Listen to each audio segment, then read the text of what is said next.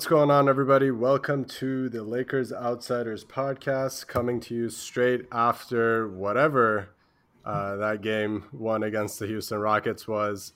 I'm not your usual host. I am Hani Ahmadi, and Gary Kester is out of town conveniently for this weekend, so he won't be here. But I am joined with a very good friend of mine, Justin Jett, notable Rockets fan that I have had many arguments with about James Harden, and somebody that I used to write with at Def Ben Hoops. So before we get started, Justin, how are you doing? I'm feeling really good. I don't know about you or maybe the rest of the listener base, but I'm feeling pretty good. Yeah, if this ends up being about 30 minutes of Justin just gloating in my face, I apologize, but hopefully we can bring you a little bit more. It'll be struck from the record. We'll just delete it. We'll just delete this whole podcast. It's gonna be like the tape of Jordan Crawford dunking on LeBron. Yes, it'll just be deleted from all servers. All right, so before we get started, just our usual, as always, you can always find this podcast on any streaming platform. Just search for Lakers Outsiders on Apple, Spotify, Podbean, etc. The socials at Lakers Outsiders, both on Twitter and Instagram. Follow us on Facebook as well. And all our work, of course, is on LakersOutsiders.com. You can follow me at HONIAHM and Justin at JUSTINJETT_. I believe that is correct. Yes, sir. All right, perfect. That was all from memory. that was pretty good. I was wondering if you were going to get the underscore or not, because that is forgettable. I made a note of that this morning when I was talking to you about getting on here, and I was like, I got to remember that. And I did, so I'm proud of myself. All right, so I guess the very easy first question is, what the hell was that? So what was just your reaction to the game in general, and of course the Rockets coming away with a big game one win? Yeah, so I guess I'll start with some optimism for the Lakers side of it, honestly.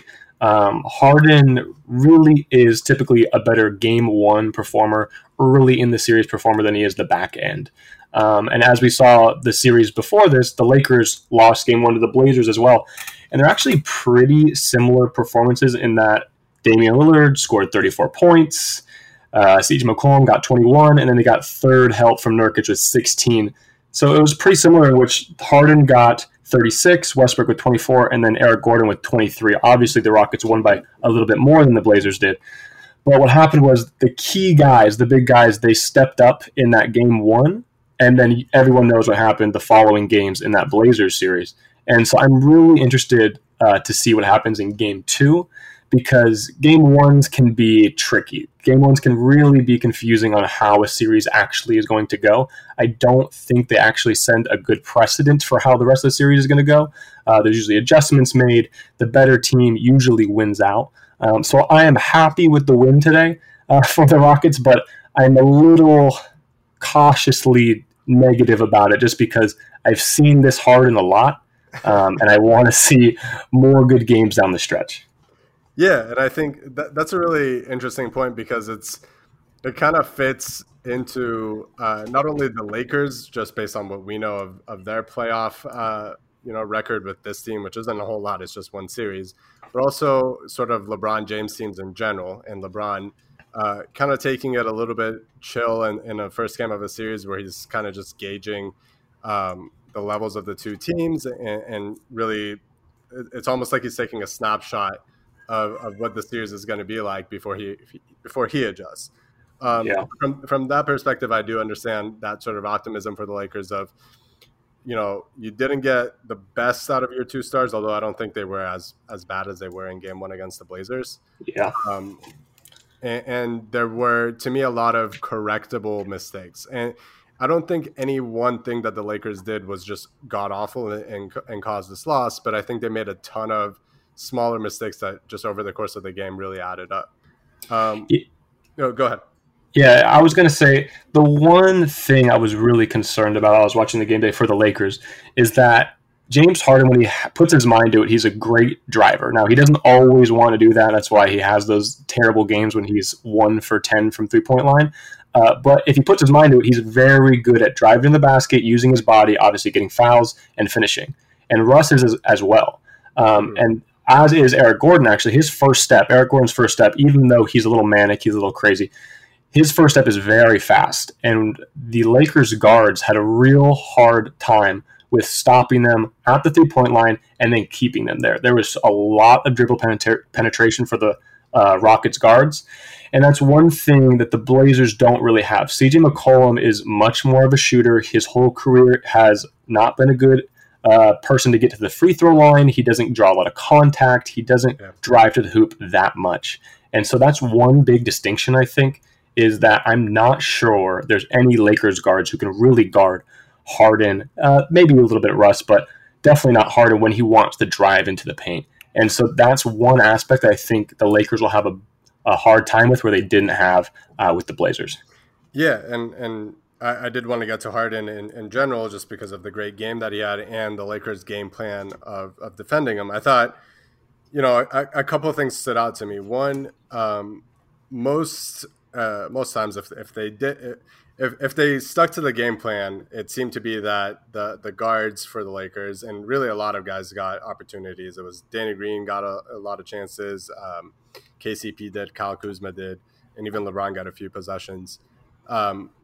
They seem to really want to sit on his left shoulder, which really kind of prevents that step back that he's so great at. And that's what they really wanted to guard against. They were very seemingly very invested in just making sure he doesn't get that step back off. Of course, that leads to them being out of position when he does drive. And that's a whole lot of reliance on now your back line, Anthony Davis, or if it's a moment where JaVale or Dwight Howard are in the game, those guys kind of stepping up and being able to stop him.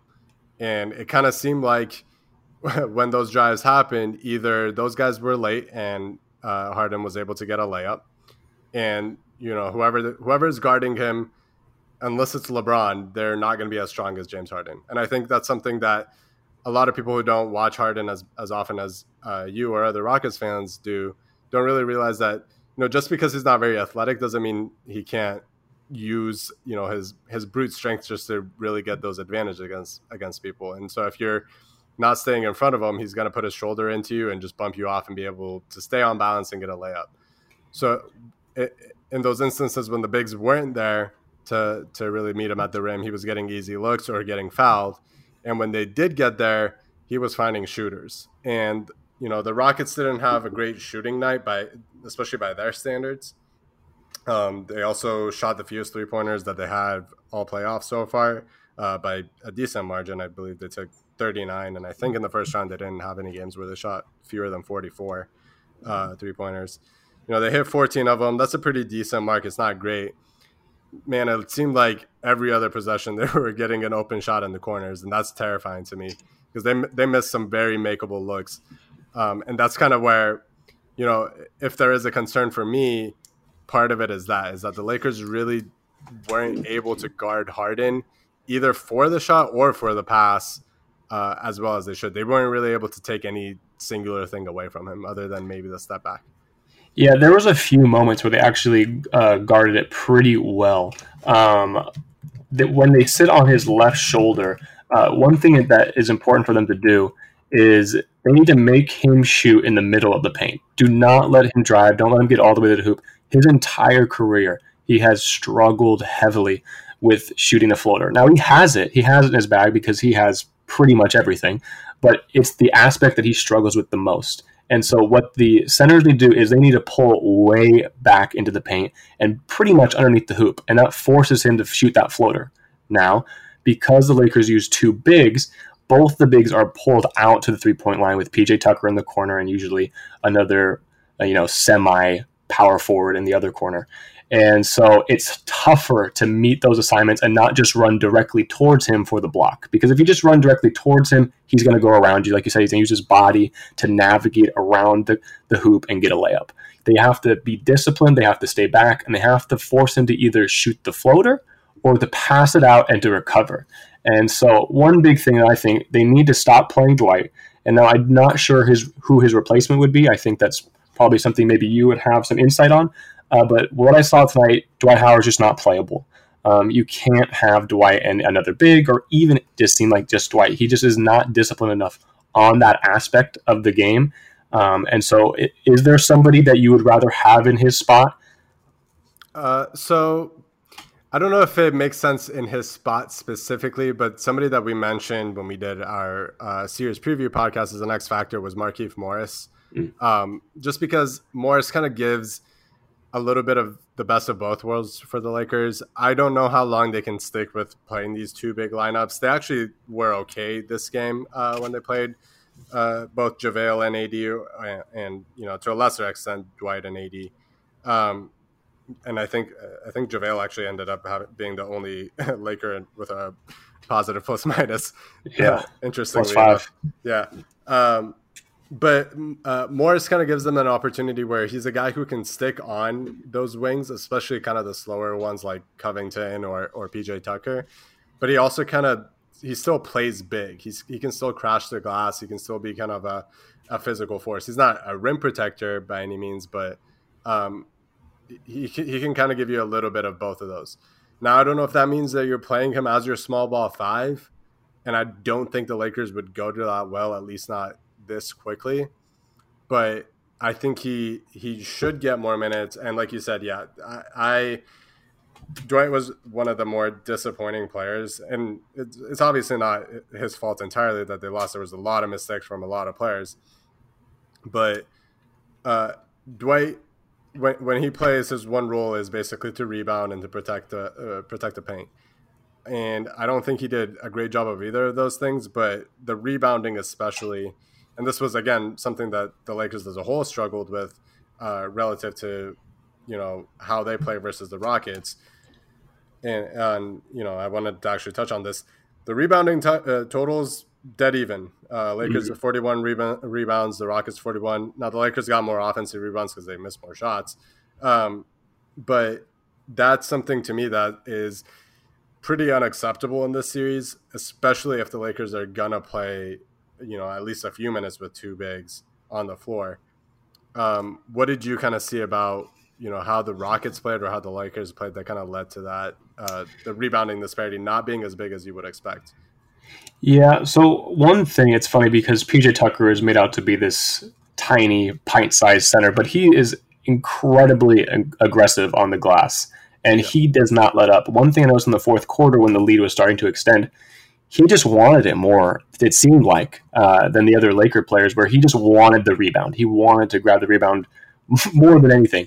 And so that was one aspect of it. It's interesting that you talked about the rebounding because one big thing that's been talked about this whole series is just the math. Obviously, the math of the game with the number of three-pointers that the Rockets shoot versus the very few that the Lakers take. And so, like you said, if the Lakers are not beating them on the glass and playing two bigs and they're shooting fewer threes, you can't win basketball games in 2020 like that. And so one big thing is they just have to make sure that PJ Tucker's boxed out, and Anthony Davis really needs to be aggressive to the boards. And I said this on Twitter, I think 2 weeks ago, but Anthony Davis, it's been a big problem his entire career. He does not want to play center. He actively hates it. I actually covered the Pelicans for about a year, and it was something I was frustrated with because those Pelicans teams, they could have been a lot better, but they had to invest in Omar Ashik. They tried out DeMarcus Cousins because he just did not want to play center. He needed another big next to him. And a part of that is, the rebounding battle, that he doesn't want to really go up there and fight as hard with the other centers or with PJ Tucker in this circumstance. And so that's something that they're really going to have to figure out. I don't know if they have to beat him on the glass by too much. Obviously, offensively, it would be helpful for them to beat him by a lot. But I think Davis definitely has to be aggressive to the boards because PJ Tucker brings that energy every single game. Yeah, and there were multiple instances. Tucker ends up with 3 offensive rebounds, 3 of the 4 that the Rockets had all game.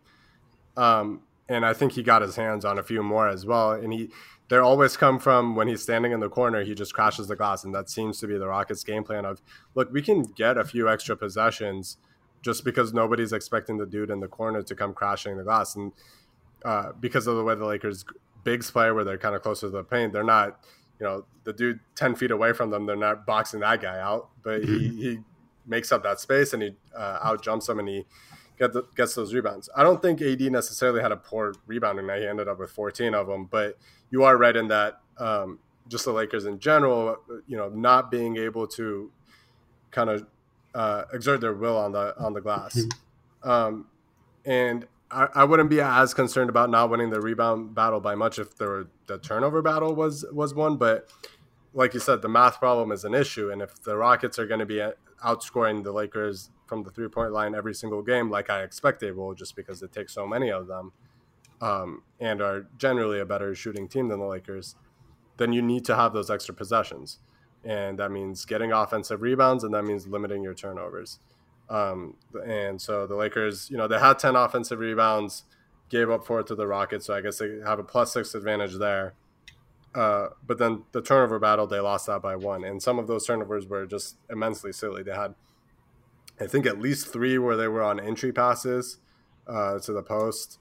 They had one where it was just a really dumb miscommunication between LeBron and AD. There was a miscommunication between Caruso and Markieff Morris. And that led to, I believe, 27 points off turnovers for the Rockets compared to 12 for the Lakers. And, to me, this game aside, I don't think you're going to be winning the series if you're losing the possession battle, or at least not winning it by a big enough margin, because you're probably going to get outscored by 3. And that's a huge, huge advantage for the Rockets. Yeah, totally. And that was a big theme with the Rockets, their last series. They were doing a really good job of not turning the ball over a lot and creating a lot of turnovers. Most of their wins, I believe, they won the turnover battle by a big margin. And so that's just, I think, a big part of it. They're small, they're quick. PJ Tucker is aggressive. Russ is obviously aggressive. And Harden this season has had a keen eye for stealing balls, for getting block shots. And so they're really just creating havoc with their small ball lineup. It's not really discussed much, the rebounding is discussed way more often, but because they're so small, they're very fast. And teams aren't really used to the micro ball. On defense especially, they're used to, that many threes. A lot of teams shoot a ton of threes. But on defense, they're flying around. They're able to get doubles onto Anthony Davis fast. They're able to recover fast. And so one question I actually had for you is, so Harden obviously had an amazing game, and I'm hoping he continues that.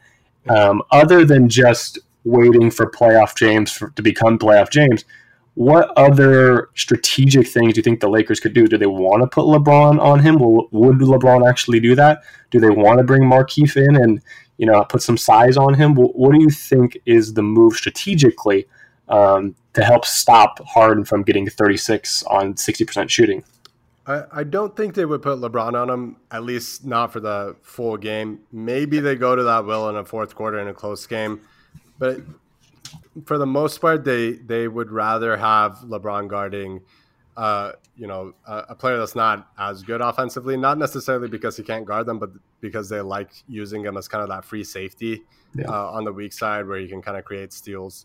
And if he's the one creating steals, then they're going down in transition and more often than not getting a basket. It's hard because the Lakers don't have a guy like Lou Dort that the Thunder have, where you feel comfortable putting him on Harden one-on-one and not having to double team ever. Dort is a guy who's a lot stronger, a lot bigger, just like from a mass perspective, he's bigger than the guys that the Lakers have that can guard Harden. None of Kuzma, Caruso, KCP, Danny Green have the same strength, so they're all getting bumped off. That's a scary thing. I've seen Danny Green guard Harden very well many times. I know it's probably been talked about endlessly because he's been so poor. I still have a lot of faith in Danny Green, but he might just be getting to the age where he's not going to be the same. But his ineptitude, honestly, at guarding James and even on the offensive end was really scary if I were a Lakers fan, because like you said, I'm not sure the bodies I would put on Harden. You can't really put Caruso. Danny Green had no chance. Rondo's not going to be much of a factor. So I really think what they're going to have to do is they're going to have to double, and we've seen this all season long on Harden, and make Russ beat you, because Russ is not the player he was the second half of the season. He was very good the second half of the year. He just doesn't look the same right now. And so if you double hard and force the ball in Russ's hands over and over, I think that will be very, very helpful, because Harden can get 40. I'm not sure if this version of Russ, if I have faith that he's going to get 40 in the playoffs. Yeah, and I think that's, ultimately I think that is what the Lakers will do. They will double team Harden, especially on those pick and rolls, more often than they did in this game. And they kind of went to it a little bit more in the second half. And, if Russ is the guy catching the ball in a 4-on-3 situation, it's a little bit scary just because he can get a head full of steam and go at you. And that is a dangerous sight. But from a decision-making perspective, I'm way more comfortable having Russ make those decisions of whether he passes, whether he shoots, whether he drives, than I am with Harden. And, I think Russ had a decent game today, but there were points in this game, especially in the first half, where I thought he was kind of actually keeping the Lakers in the game with some of his decision-making. Obviously, in the second half, they went on that crazy run when Harden was sitting and Westbrook was on the floor. I think they outscored the Lakers by 12 in like a 3 or 4 minute span between the end of the third and the start of the fourth, and that's basically what blew the game wide open, which is just another issue that the Lakers, cannot have that happen.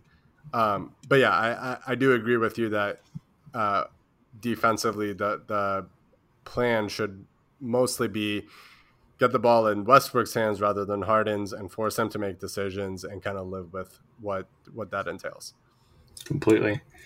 Another question I actually had for you: who were you most disappointed in this game? Because I think there's a lot of blame to go around, but I'm really curious, who were you expecting to step up in this series, who game one just didn't have it?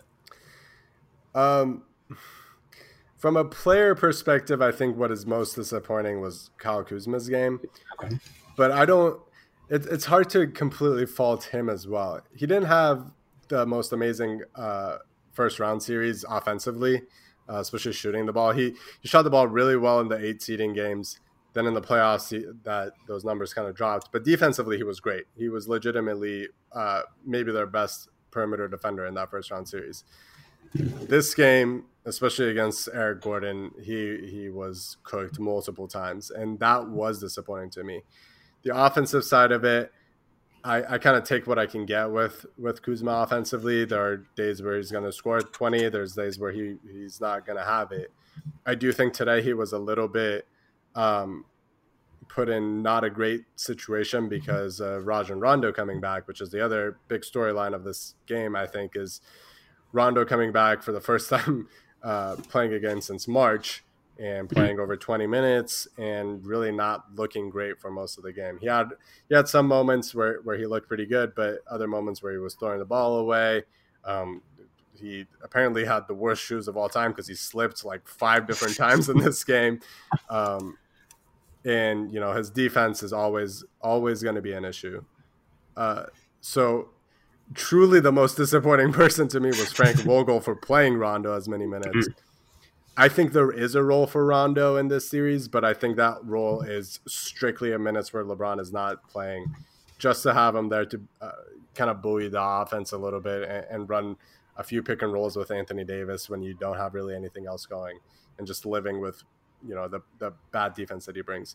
But man, playing these many minutes over Alex Caruso, it's not the right way. Caruso, I think, was the third best player for the Lakers this game.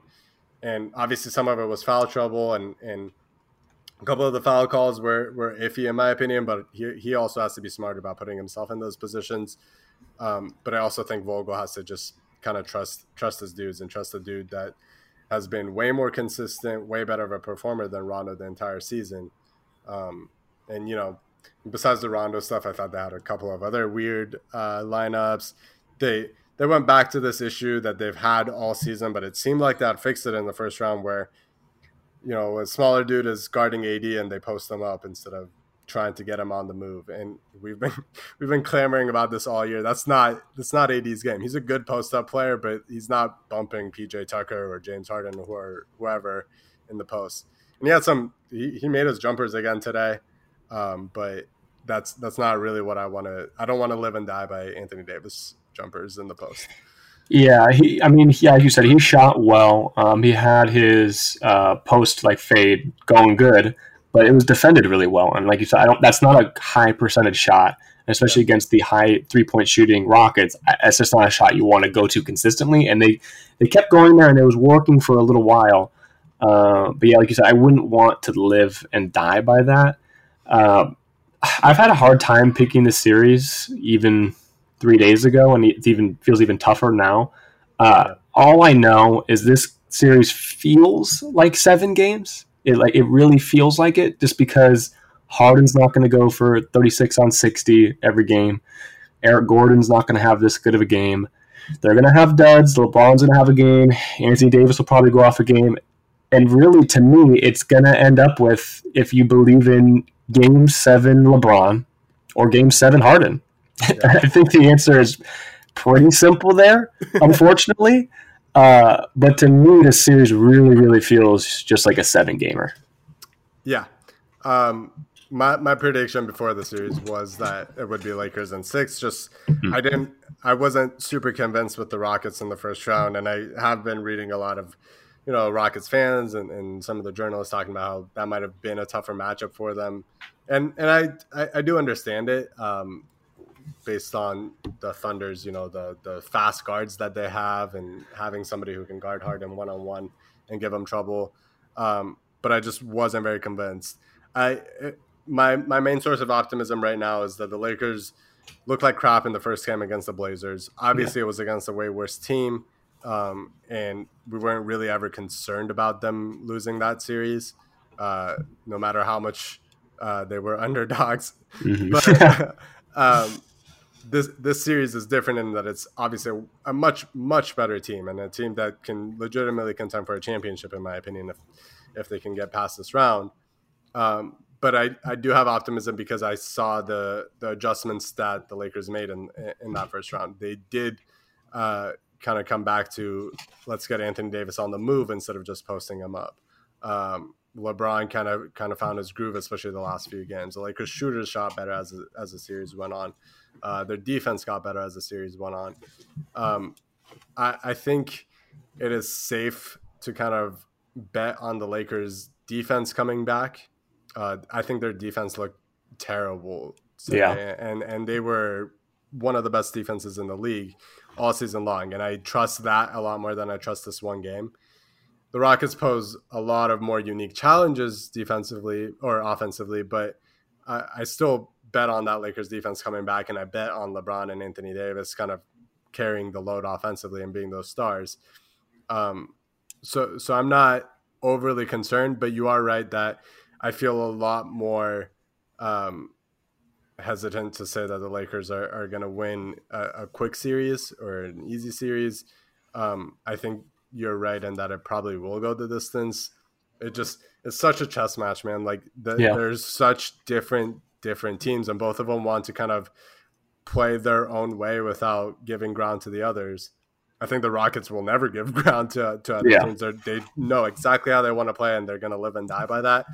The Lakers are a little bit more wishy-washy, and I think they need to figure out probably in game 2 how they want to play. They got to figure out if going small is the right way, or if they are going to play big, then they really got to play big and actually take advantage of those situations. Yeah, that's interesting that you say that, because my next question was going to be, have the Lakers at all this season been willing to go away from that too big, heavy lineup? Dwight Howard obviously getting 11 minutes, I think, today. Like you said, the Rockets have their system. This is what they're going to be. They're not going to try out Tyson Chandler. That's not happening. And so they're staying small. And so I agree with you. The big question is, do the Lakers believe that they can go big and grab enough rebounds offensive-wise to beat this team, or are they going to adjust and go smaller? And so is that something they've shown at all this season that they're willing to do? Did they do it all last series?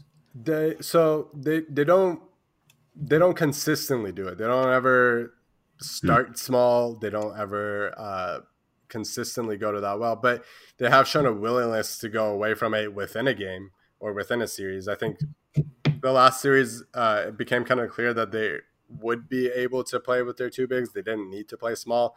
And part of that was because the Blazers, in part because of their injuries, they had to trot out those big lineups as well. They were playing Whiteside and Nurkic together at times.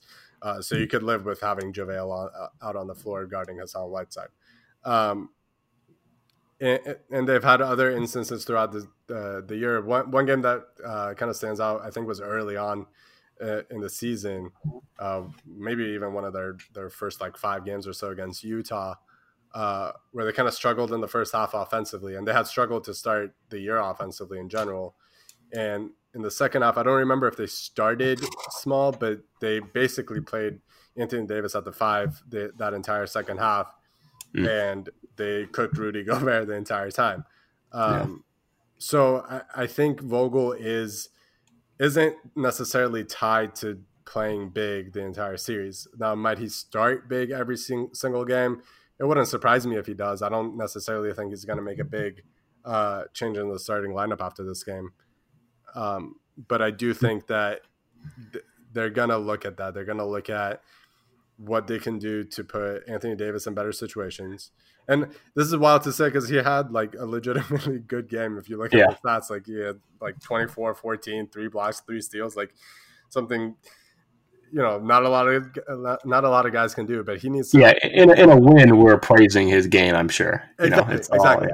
But they need him to be dominant in this series because the guys that are guarding him are half a foot shorter than him. And, as great as PJ Tucker has been guarding him in every instance this season, you got to find ways to get around that. And to me, I think as much as I am a fan of a guy like JaVale McGee and as great as Dwight has been all season, I don't think those guys are going to be able to play really more than a combined 10 to 15 minutes all series long.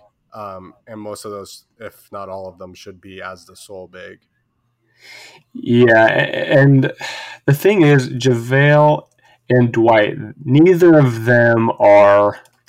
I don't want this to sound bad. It's not smart, but James Harden is so clever offensively. That's the way I'll go. Where they don't really have that defensively. They usually use more of their God-given talents than the basketball IQ. And Harden is just really good at that basketball IQ, and he can force them into fouls. He can force them into bad situations. And so Anthony Davis is good enough to be the sole center for the Lakers in this series. And that's something I think needs to happen, whether it be game 2 or game 4. That's something that needs to happen because he can dominate this series. He just really has to be okay with the fact that he's not going to get much help on the boards. He needs to dominate the boards. He needs to dominate all the little guys around him. And like you said, I was pretty surprised when I looked at his stat line after this game, honestly, because it didn't feel as potent as it looks on the stat sheet. And so he might have to average 30 a game to win this series. He might really have to do that because I'm not sure the guards are going to give you enough offense to offset the Rockets guards. So the X factor, if you will, is going to have to be Anthony Davis really, really dominating and showing everyone that he's the number 2 that could lead the Lakers to another championship. Exactly. Yeah. AD played 37 minutes tonight, and I believe 14 of those minutes came as the sole big on the floor. I believe I might be a little bit mistaken on that, but something of the sort. So I do think that is an adjustment that the Lakers will go to. I don't know if that means they change the starting lineup in the second game. I don't think that they will, but I think you'll see fewer minutes for Dwight and JaVale unless they have great games, which is possible because they could definitely dominate the boards as well. Completely. I guess we'll wrap it up with what your prediction is after game 1. What do you think the series is going to look like? So I think game 2 is going to be very crucial. I think it'll be a close game. I think James Harden will play good again.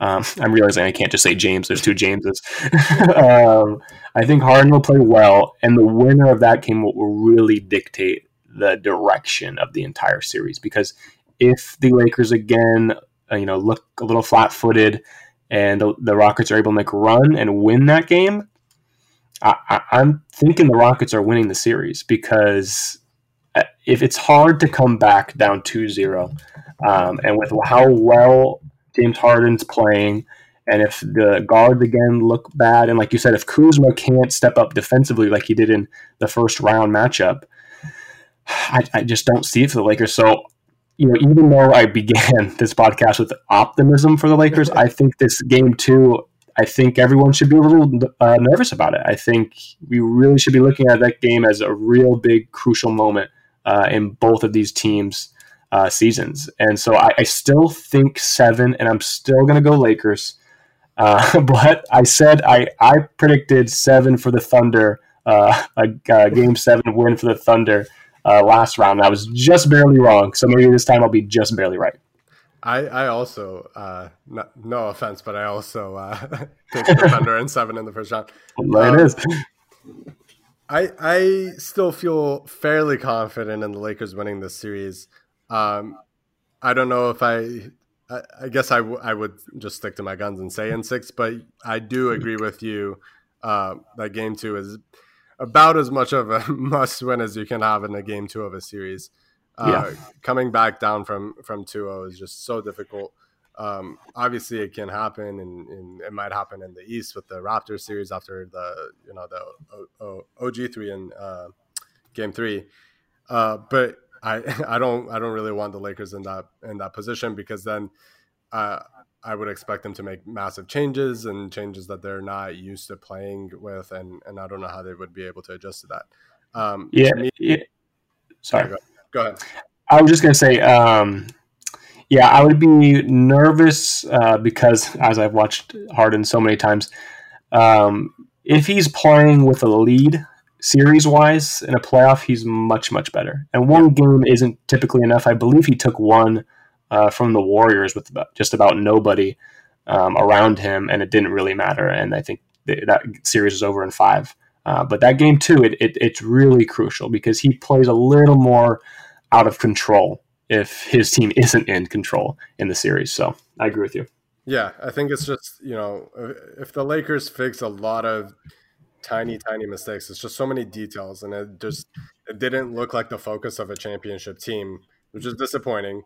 But I also expect them to fix those issues. I expect the rotations to be a lot more crisp. I expect them to not have those miscommunications where 2 dudes are running at one guy on defense, or one guy's cutting one way and the pass is going the other way. Those issues, I think, should be cleared up in game 2. I'm fairly confident in that. Now, whether that's enough, who knows? But I think you'll see a much better fight from the Lakers. And ultimately, I'm expecting and obviously hoping that, the experience of a guy like LeBron and him kind of taking those adjustments from game 1 and making them in game 2 is going to be enough to take that win and make this best of 5 series. Yeah, and the last strategical thing that I'll say is, you said earlier in the podcast that this is one of the least amount of threes the Rockets have shot all playoff long, or if the least. And a big aspect of that is the Lakers guards were pushing and recovering very, very hard, and they were getting beat off the dribble, as I said earlier, and causing a lot of dribble penetration. And so they were getting a lot of layups, a lot of stuff inside. And so I would suggest Lakers guards not press as much, not get on the shooter, make them shoot a lot of threes, because we've seen them miss a lot of threes. And obviously a layup is a much better, much easier shot. And so that's one thing. Recover a little less urgent, stay back, and I think they'll have much more success. Yeah, absolutely. All right, so we'll just wrap it up. Definitely want to thank Justin for jumping on here, kind of last minute, asking him to do this because Gary couldn't bother to be here. No problem. As always, for everybody that is listening, follow us on all the socials, Twitter, Instagram at Lakers Outsiders, and Facebook as well. Look for all our work on LakersOutsiders.com. We had a lot of stuff leading up to the series. We'll have a lot more tomorrow and Sunday as well. the podcast, review, subscribe, rate, whatever on whatever platform, Apple, Spotify, Podbean, etc. Justin, again, you can find him on Twitter at JUSTINJETT_. I'm Hani Amadian at HONIAHM on Twitter. Once again, just want to thank Justin, and until next time, we are signing off.